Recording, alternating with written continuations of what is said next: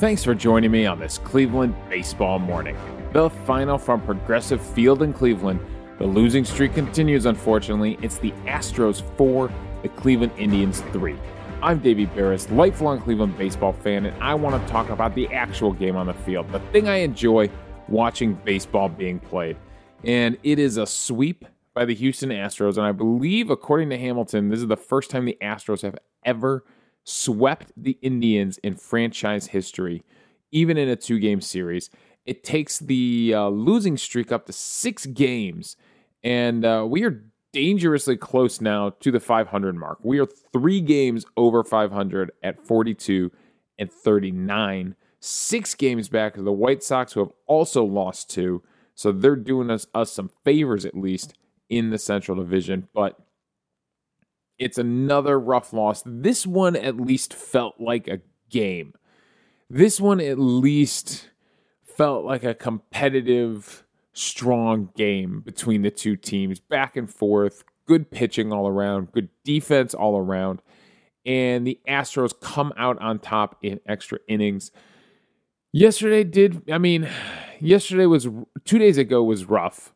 But this one at least felt more competitive. It felt like we were in this one battling the entire time, and we just couldn't come up with it. It helps that the last 2 starting pitchers, Eli Morgan and Cal Quantrill, actually gave us some, not quality starts, because for quality starts, you got to go 6 innings, 3 runs or less. So in baseball, there is a quality start, but fair, competent starts. So let's get into the storylines on this one. Hey, before I do, again, it's still the holiday weekend. You still got some time. You're not at work today. Jump over to Apple Podcasts. Give the show a rating and a review. Help out an indie podcaster here. Get the show popping on Apple Podcasts. Even if you're not a listener on there, it takes a second. If you have an iPhone, if you listen on Apple, just pop on there, pull up the show, give it a 5-star rating. I'd really appreciate it, helping the show grow. And thank you for listening all holiday weekend, especially in the midst of a losing streak. It's easy to listen when we win. I can't tell, really. I can't tell if, the old Howard Stern model, if they listen because they're angry. I can't tell if you folks out there listen more at a loss than you do at a win, or more at a win than you do at a loss. But it's been a rough weekend for Indians baseball either way. So the support, I really appreciate it. All right, before we get totally into the storylines of this game, we do have some off-field news, which is they announced the reserves for the All-Star game, and I think it's still important to baseball fans to see their players represented on the All-Star team.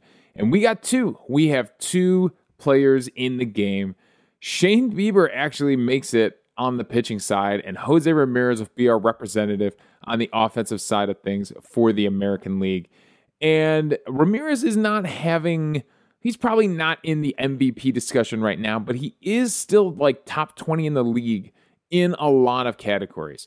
Jose Ramirez, when we are over on Fangraphs right now, and he is 16th in WAR at 2.8. Vladimir Guerrero Jr. leads the way at 4.8 WAR. Fernando Tatis Jr. is then at 4.3, Correa at 3.9, Ohtani at 3.7.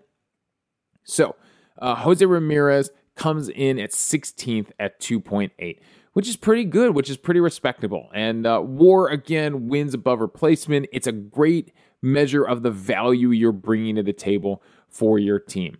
I can tell you that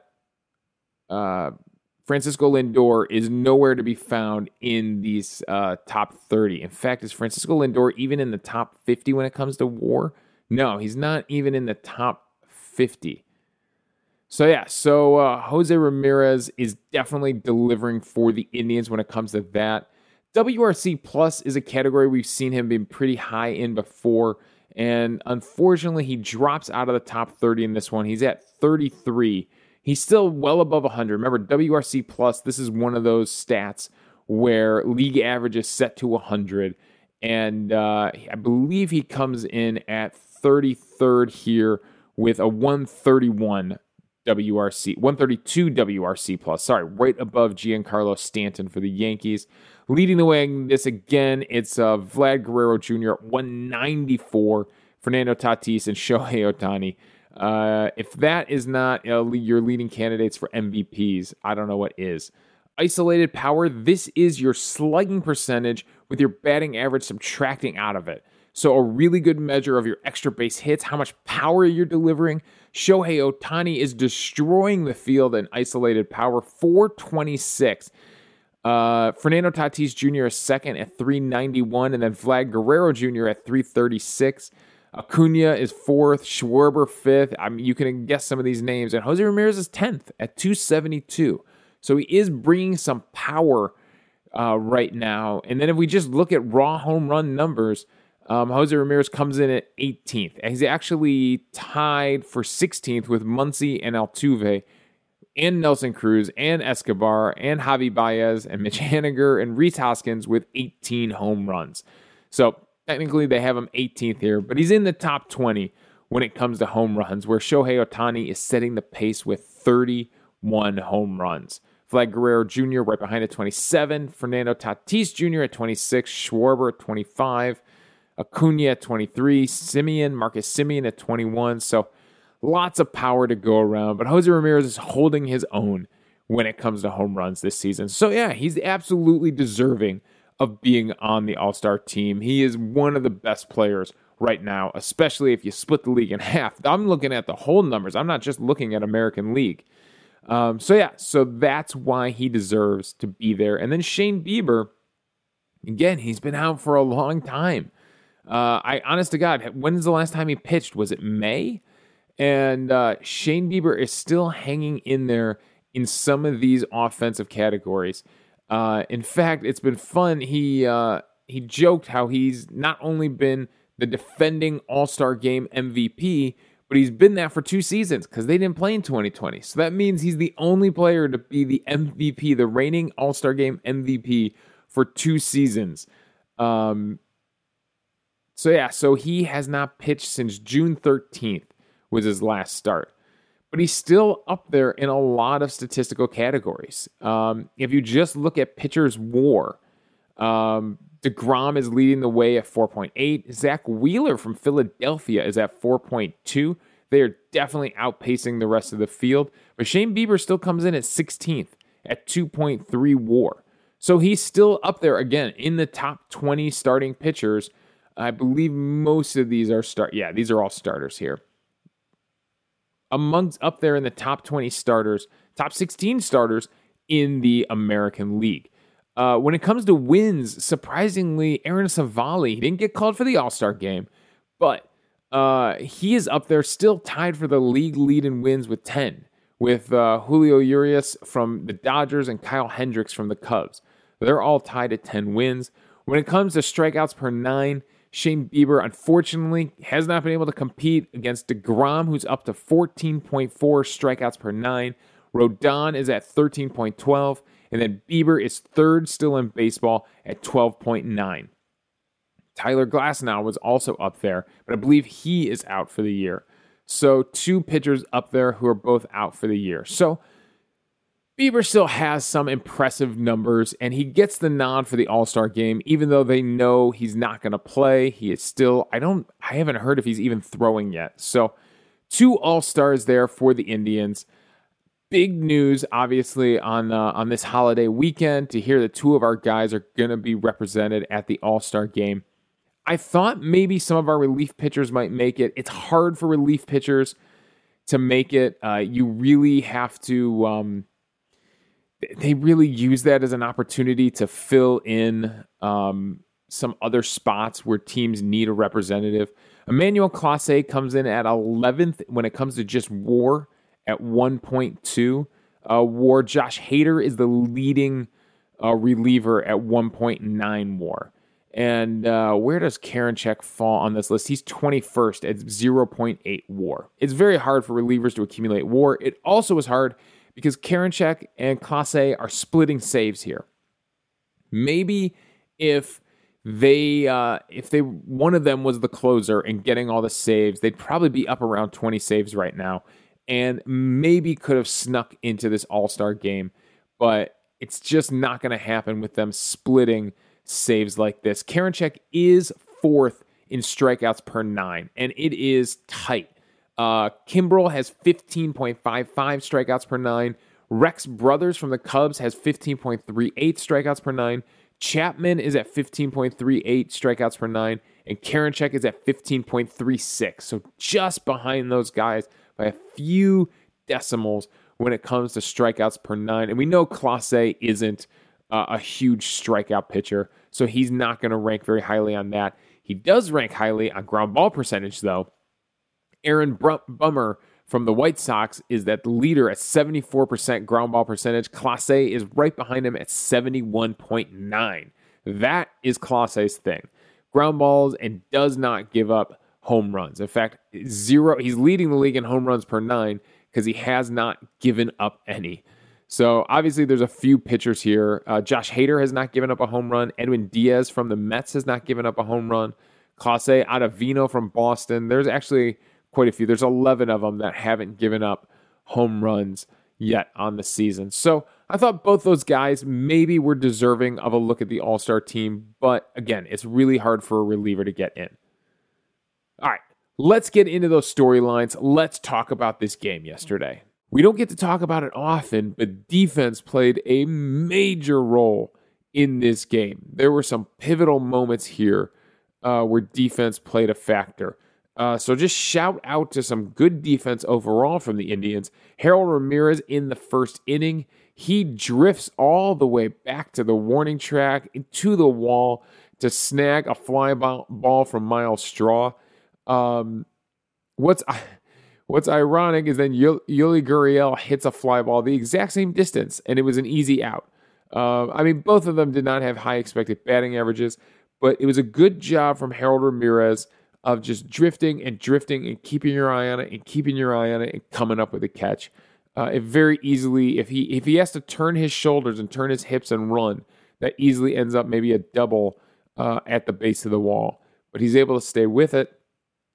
Then in the third inning, the Indians were really sharp. It starts with 2 strikeouts from Cal Quantrill, and then Ernie Clement makes an incredible diving stop on a Jose Altuve ball that bounces over the third base bag. Clement lays out, and the beauty of this play is that his pop-up and his throw all come in one motion, and there is no way of getting Jose Altuve without doing this. So if he pops up, then hops and throws, then steps into his throw, he's not going to get him. But as he's popping up, that arm is already windmilling around. That arm is already coming around to deliver that throw. So basically, by the time he hits his feet, that arm is snapping over a throw. That's what makes that play so incredible. So not only the diving stop behind the bag, but the throw to go with it to get the speedy runner Altuve at first base. And a great stretch by Bobby Bradley, of course, on the receiving end. Receiving a ball at first base would become a pivotal point in this game. So let's go to the strikeouts, too, from Quantrill in that inning. Let's go over the matchups here because I like the pitch sequencing he does here to get these strikeouts. He starts off with Taylor Jones here and misses with a sinker high to start the at-bat, but then drops a slider in at the top of the zone for a called strike. The slider would actually be a pretty effective pitch for him. Then he paints the edge with a curveball. The outside edge is a right-handed batter. Paints the outside edge with a curveball. So 2 called strikes on breaking balls. Tries to go back to the slider, but throws it pretty wide, sweeping across for ball 2, so 2-2 count.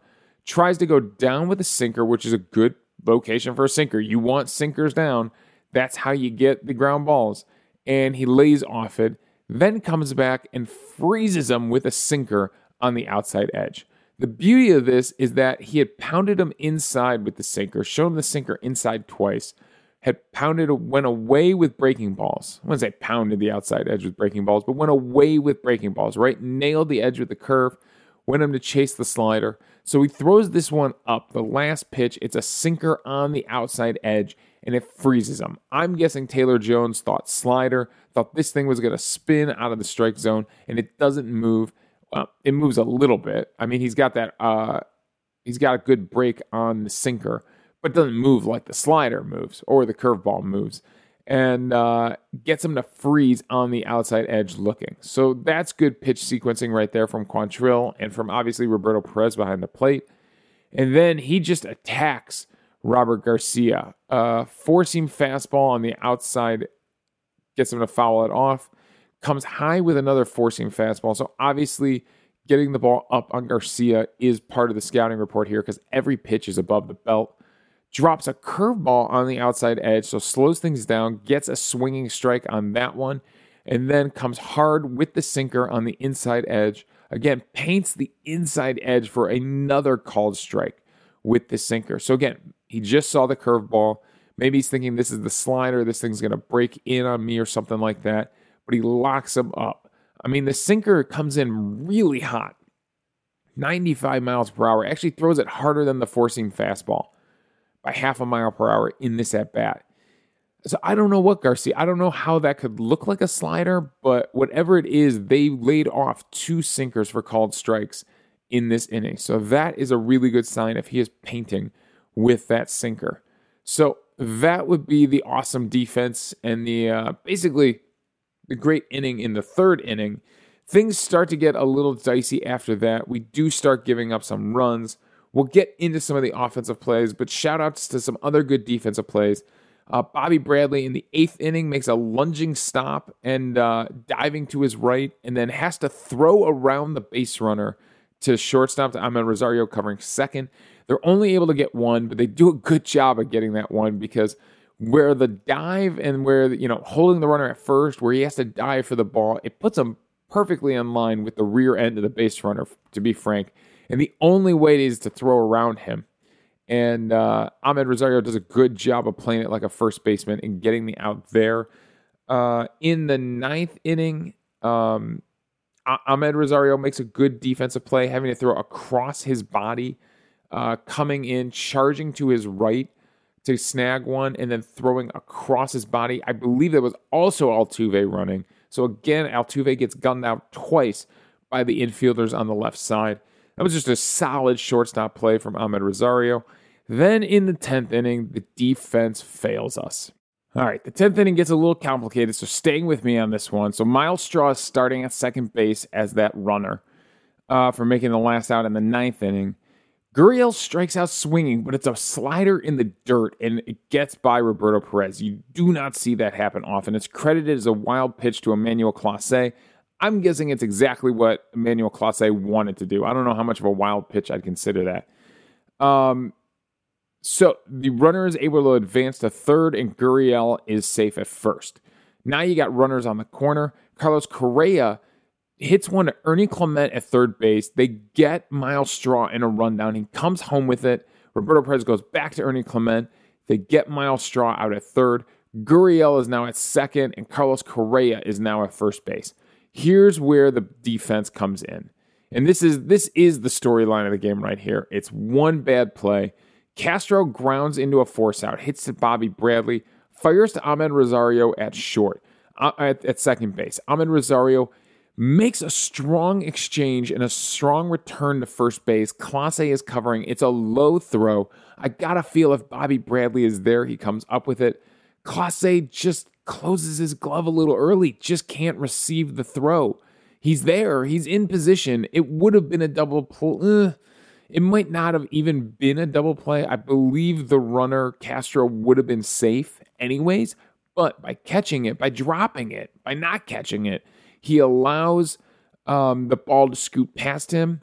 And Yuli Gurriel is able to come around from third and hustle around. The ball doesn't get that far away, but he just, he doesn't hesitate. And when he decides to go, he goes and scores from third base. Honest to God, it's a play you would see in old man softball on Sunday mornings. You don't expect to see a play like this in the major leagues, but Clase, being a closer, does not probably get a lot of opportunities to practice covering first base and just can't catch it, just can't come up with it. And Gurriel does what it takes to score, which is not hesitate. If you want to score on an error like that, if you want to score on a ball that scoots away, the key to it is you cannot hesitate. Once you break, you're gone. You're either safe or you're out, but you are going for home. So they do the dirty work to score in the 10th inning. All right, now let's get into a little bit of how the Indians scored, because the Indians did score in some fun ways in this game. In the 5th inning, they answer back after the Houston Astros had taken the lead in the 4th. They don't respond right away in the bottom of the 4th. They respond in the bottom of the 5th. And it's finally a manufactured run. It's finally a little rally that comes around to work. And it starts with a Bobby Bradley walk. Now, how many times have we wasted walks so far this season? Harold Ramirez would single and put runners on first and second, and Roberto Perez would come up and lay down a sac bunt. This is key, because this would come around again in the 10th inning. And if you watch the game, obviously you know what I'm talking about here. But the fact that he's able to get down a sac bunt here and move the runners up would be pivotal later in this game. Bradley Zimmer up next. And I told you that Bradley Zimmer right now is not hitting for high average, but is doing the little things. And again, a runner on third, less than 2 outs. So many ways for that runner to score. And we finally deliver a run by grounding out to I believe Greinke is the one that finally comes up with this ball, but it's a weak hit ground ball down the first base line. Greinke scoops and tags Bradley Zimmer right in front of the bag, but it allows Bobby Bradley to come in and score. That ball is in no man's land there. Greinke gets the out at first, but there was no way they would ever get Bobby Bradley coming home to score. So the Indians manufacture a run, a walk, a single, a sac bunt, and a ground out. That is called manufacturing a run. Then we get into a little bit of power in the 6th inning with 2 outs. Eddie Rosario comes up. And what did I tell you yesterday? I called it yesterday.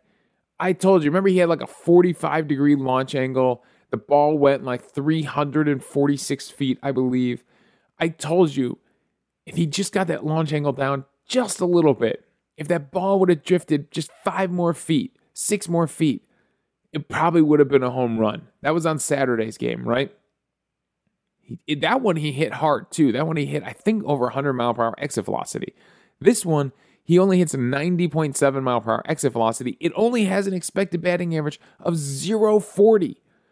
But he hit it at a 36-degree launch angle, and the ball drifts 352 feet, just enough to squeak over that wall and be a home run in right field at Progressive Field. I didn't realize right field was so short at Progressive Field, but that is the one spot where that ball goes out for a home run. So I told you, I called it. If he just brought that launch angle down, and this was not a great swing. This was a protect swing. This was when they say let the bat do the work. This was letting the bat and the speed of the pitch do the work. Actually, it wasn't even that fast of a pitch. It was only 68.6. It was this big looping curveball. Greinke's classic looping curve. So it wasn't even the speed of the pitch. It was literally the bat doing the work here. And Eddie Rosario gets a home run out of it. Then in the 8th inning, Cesar Hernandez comes up. This one was somehow this only had an expected batting average of 240. This felt like a no doubt about it. I guess he hit this one pretty high. It was 104.2 mile per hour exit velocity, 42-degree launch angle, 379 out to right field. I don't understand how this has an expected batting average of 240, because I think we all knew it was gone off the crack of the bat, right?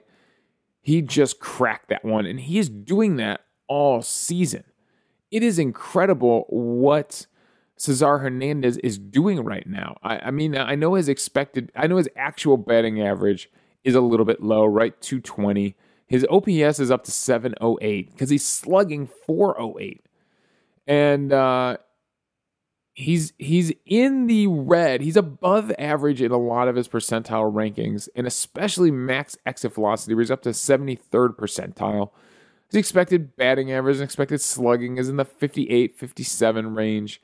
Barrels is in 57. But if you look at his career, Cesar Hernandez is doing something different this season that he never done before, which is hit for this kind of power. He had never in his career ever hit for this many barrels and for this much power. His barrel percentage in his career, his max was 2018. 2018 when he had, let's look how many home runs he had in 2018. 15 home runs. His career high in home runs was 15. 2018. His barrel percentage that year was 4.4. This year, he's up to a 9.4 barrel percentage. He already has 22 barrels, the most in his career.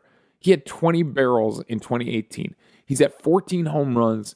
He is on pace, probably put up 25 to 30 home runs this season, right? Somewhere in that range, 25 to 26, 27, 28 home runs this season.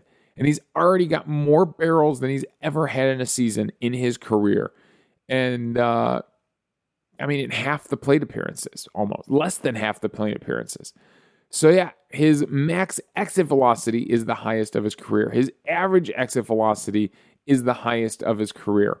He is doing things that he has never done before as a hitter, to be honest. Going down to his ISO, his isolated power. ISO is basically your slugging percentage minus your batting average. So what they're doing is they're taking your slugging percentage and they're taking out all the singles.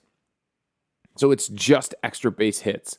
And his isolated power is up to 188, by far the highest in his career. In 2018, when he hit his career high home runs, his ISO was only 109. The highest his ISO has ever been in his career was 129. It was 124 last season in the shortened season. It's up to 188 right now. So Cesar Hernandez is doing things that he has never, ever done before when it comes to some of these power numbers. So that's pretty cool to see, right? That is pretty good to see that he is up there ranking so high in some of these percentile rankings. In fact, in barrels, in just total barrels, not in barrel percentage, but just in total barrels, he's up to the 74th percentile. In his career, he had never been over the 32nd percentile. And now he's up to 74 when it comes to barrels. So Cesar Hernandez is having himself a decent power year. And his OPS is reflecting what he is contributing more than his batting average is. All right, so he gets a home run there in the 8th. And then in the 10th inning, unfortunately, I said it's going to come back around again. Who was the runner? Harold Ramirez is the runner that starts at second. And Roberto Perez, now we're down a run. So the theory here is let's just get that run back and go to the 11th. So Roberto Perez, he has already laid down a sac bunt in this game. Let's see if he could do it again. Nope. Instead, he pops it up to the pitcher. Launch angle on his bunt of 32 degrees. That's not good. Pops it up to the pitcher, and Harold Ramirez gets caught dancing off second base. He doesn't react fast enough. It's as simple as that. He's trying to get to third. It's a bunt right back to the pitcher, which would have been hard to get to third anyways on. So he takes a few steps off of second base, and that would doom him because the pitcher would turn around, fire the ball to second base, and double him up. Brooks Raley was in the pitch the 10th inning there. Double him up at second base, and that's the ball game. If you lose that runner at second base, that is the ball game. Oscar Mercado would eventually strike out to officially end it, but right there, Roberto Perez not getting that sac bunt down, that is the ball game. So a play that works to manufacture a run in the 5th inning comes back and dooms us in 10 innings. So that is your storyline when it comes to the game, to the offensive side of the ball. We'll get into pitching in a second here. There were some people delivering the top of the lineup. We only had 5 hits on the day, and a lot of it came from the top of the lineup, right? Hernandez had 1, Ahmed Rosario had 1, Eddie Rosario had 1. Vermil Reyes has a rough day, 0 for 4 with 3 strikeouts. Bobby Bradley, 0 for 3, but does give a walk. And Harold Ramirez had 2 hits on the day, but didn't have anything to show for it because nobody behind him hit. Roberto Perez, 0 for 3, Bradley Zimmer, 0 for 3, and then you had Mercado pinch hitting, and then Ernie Clement was 0 for 3. So, Bradley Zimmer does get the RBI on the fielder's choice, on the ground out, but The bottom of the lineup, again, cannot deliver anything. It doesn't matter. Only 5 hits on the day. Greinke was absolutely locked in. 7 2/3 from Greinke, 5 hits, 3 earned runs, the 2 home runs, 8 strikeouts, 1 walk. So the home runs and the walk would turn out to be the rough stuff for Greinke. Then 8 strikeouts, though, to match it. He was only hard hit 4 times. Meanwhile, on the other side, Cal Quantrill goes 5 1/3, 6 hits, 3 earned runs, 2 walks, 3 strikeouts, does give up the home run, 94 pitches. So he hung in there for a long time on short rest. But he gives up 1, 2, 3, 4, 5, 6, 7, 8, 9 hard hit balls. Compared to Greinke, who only gave up 4. Going over to the player breakdown here, Greinke was dealing with this fastball, to be honest with you. A fastball that averages 88.7. He got 10 called strikes on it. 4 whiffs on only 17 swings, but 10 called strikes, good for a 39% CSW. His changeup was effective, 33% CSW on that. And then the curveball, the classic Greinke curveball, threw it 15 times, 8 swings, 5 whiffs on that curveball, 3 called strikes on it. We fouled it off twice, only hit 1 curveball in play. And that's good for a 53% CSW on his curveball. Overall in the day, it's 35% to get those 8 strikeouts. Meanwhile, on the other side, Quantrill was not getting the swings and miss. Only 7 whiffs on 38 swings. That's good for an 18%. He was getting some called strikes, especially on the slider. They're dropping the slider in for some called strikes, although the slider, when it was hit hard. But he had a 41% CSW on his slider. And then the curveball, which he does not throw a ton, threw it 9 times. That's new for him, mixing that in. And he got 4 called strikes on that. Good for a 56% CSW. Over on the day, all on the day, though, it's only a 26% CSW for Quantrill. So not missing a lot of bats. They put 19 balls in play against him, so not missing a ton of bats, not really racking up the strikeouts for Quantrill. I mean, it's only 3 strikeouts on the day, and we talked about 2 of them in detail. So those 2 looked really good, but he could not deliver.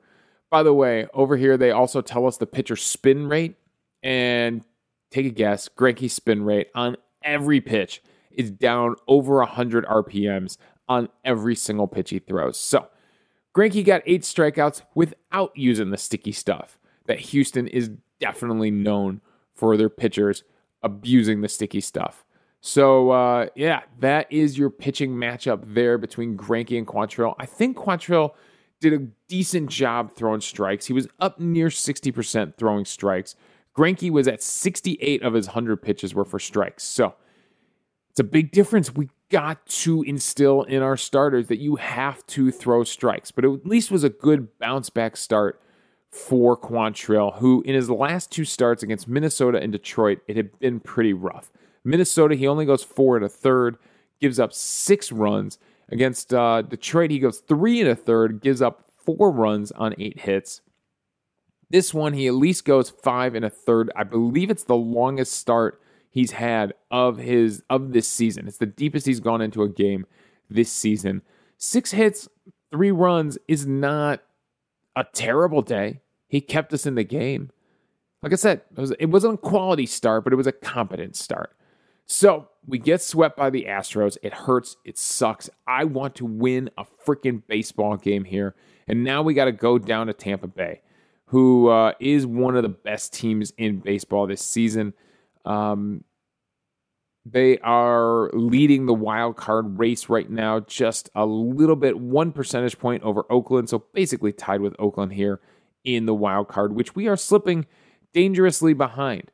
So it's one of the top 4 teams in the American League. And after just facing Houston, one of the top 2 teams in the American League, it is not going to get any easier.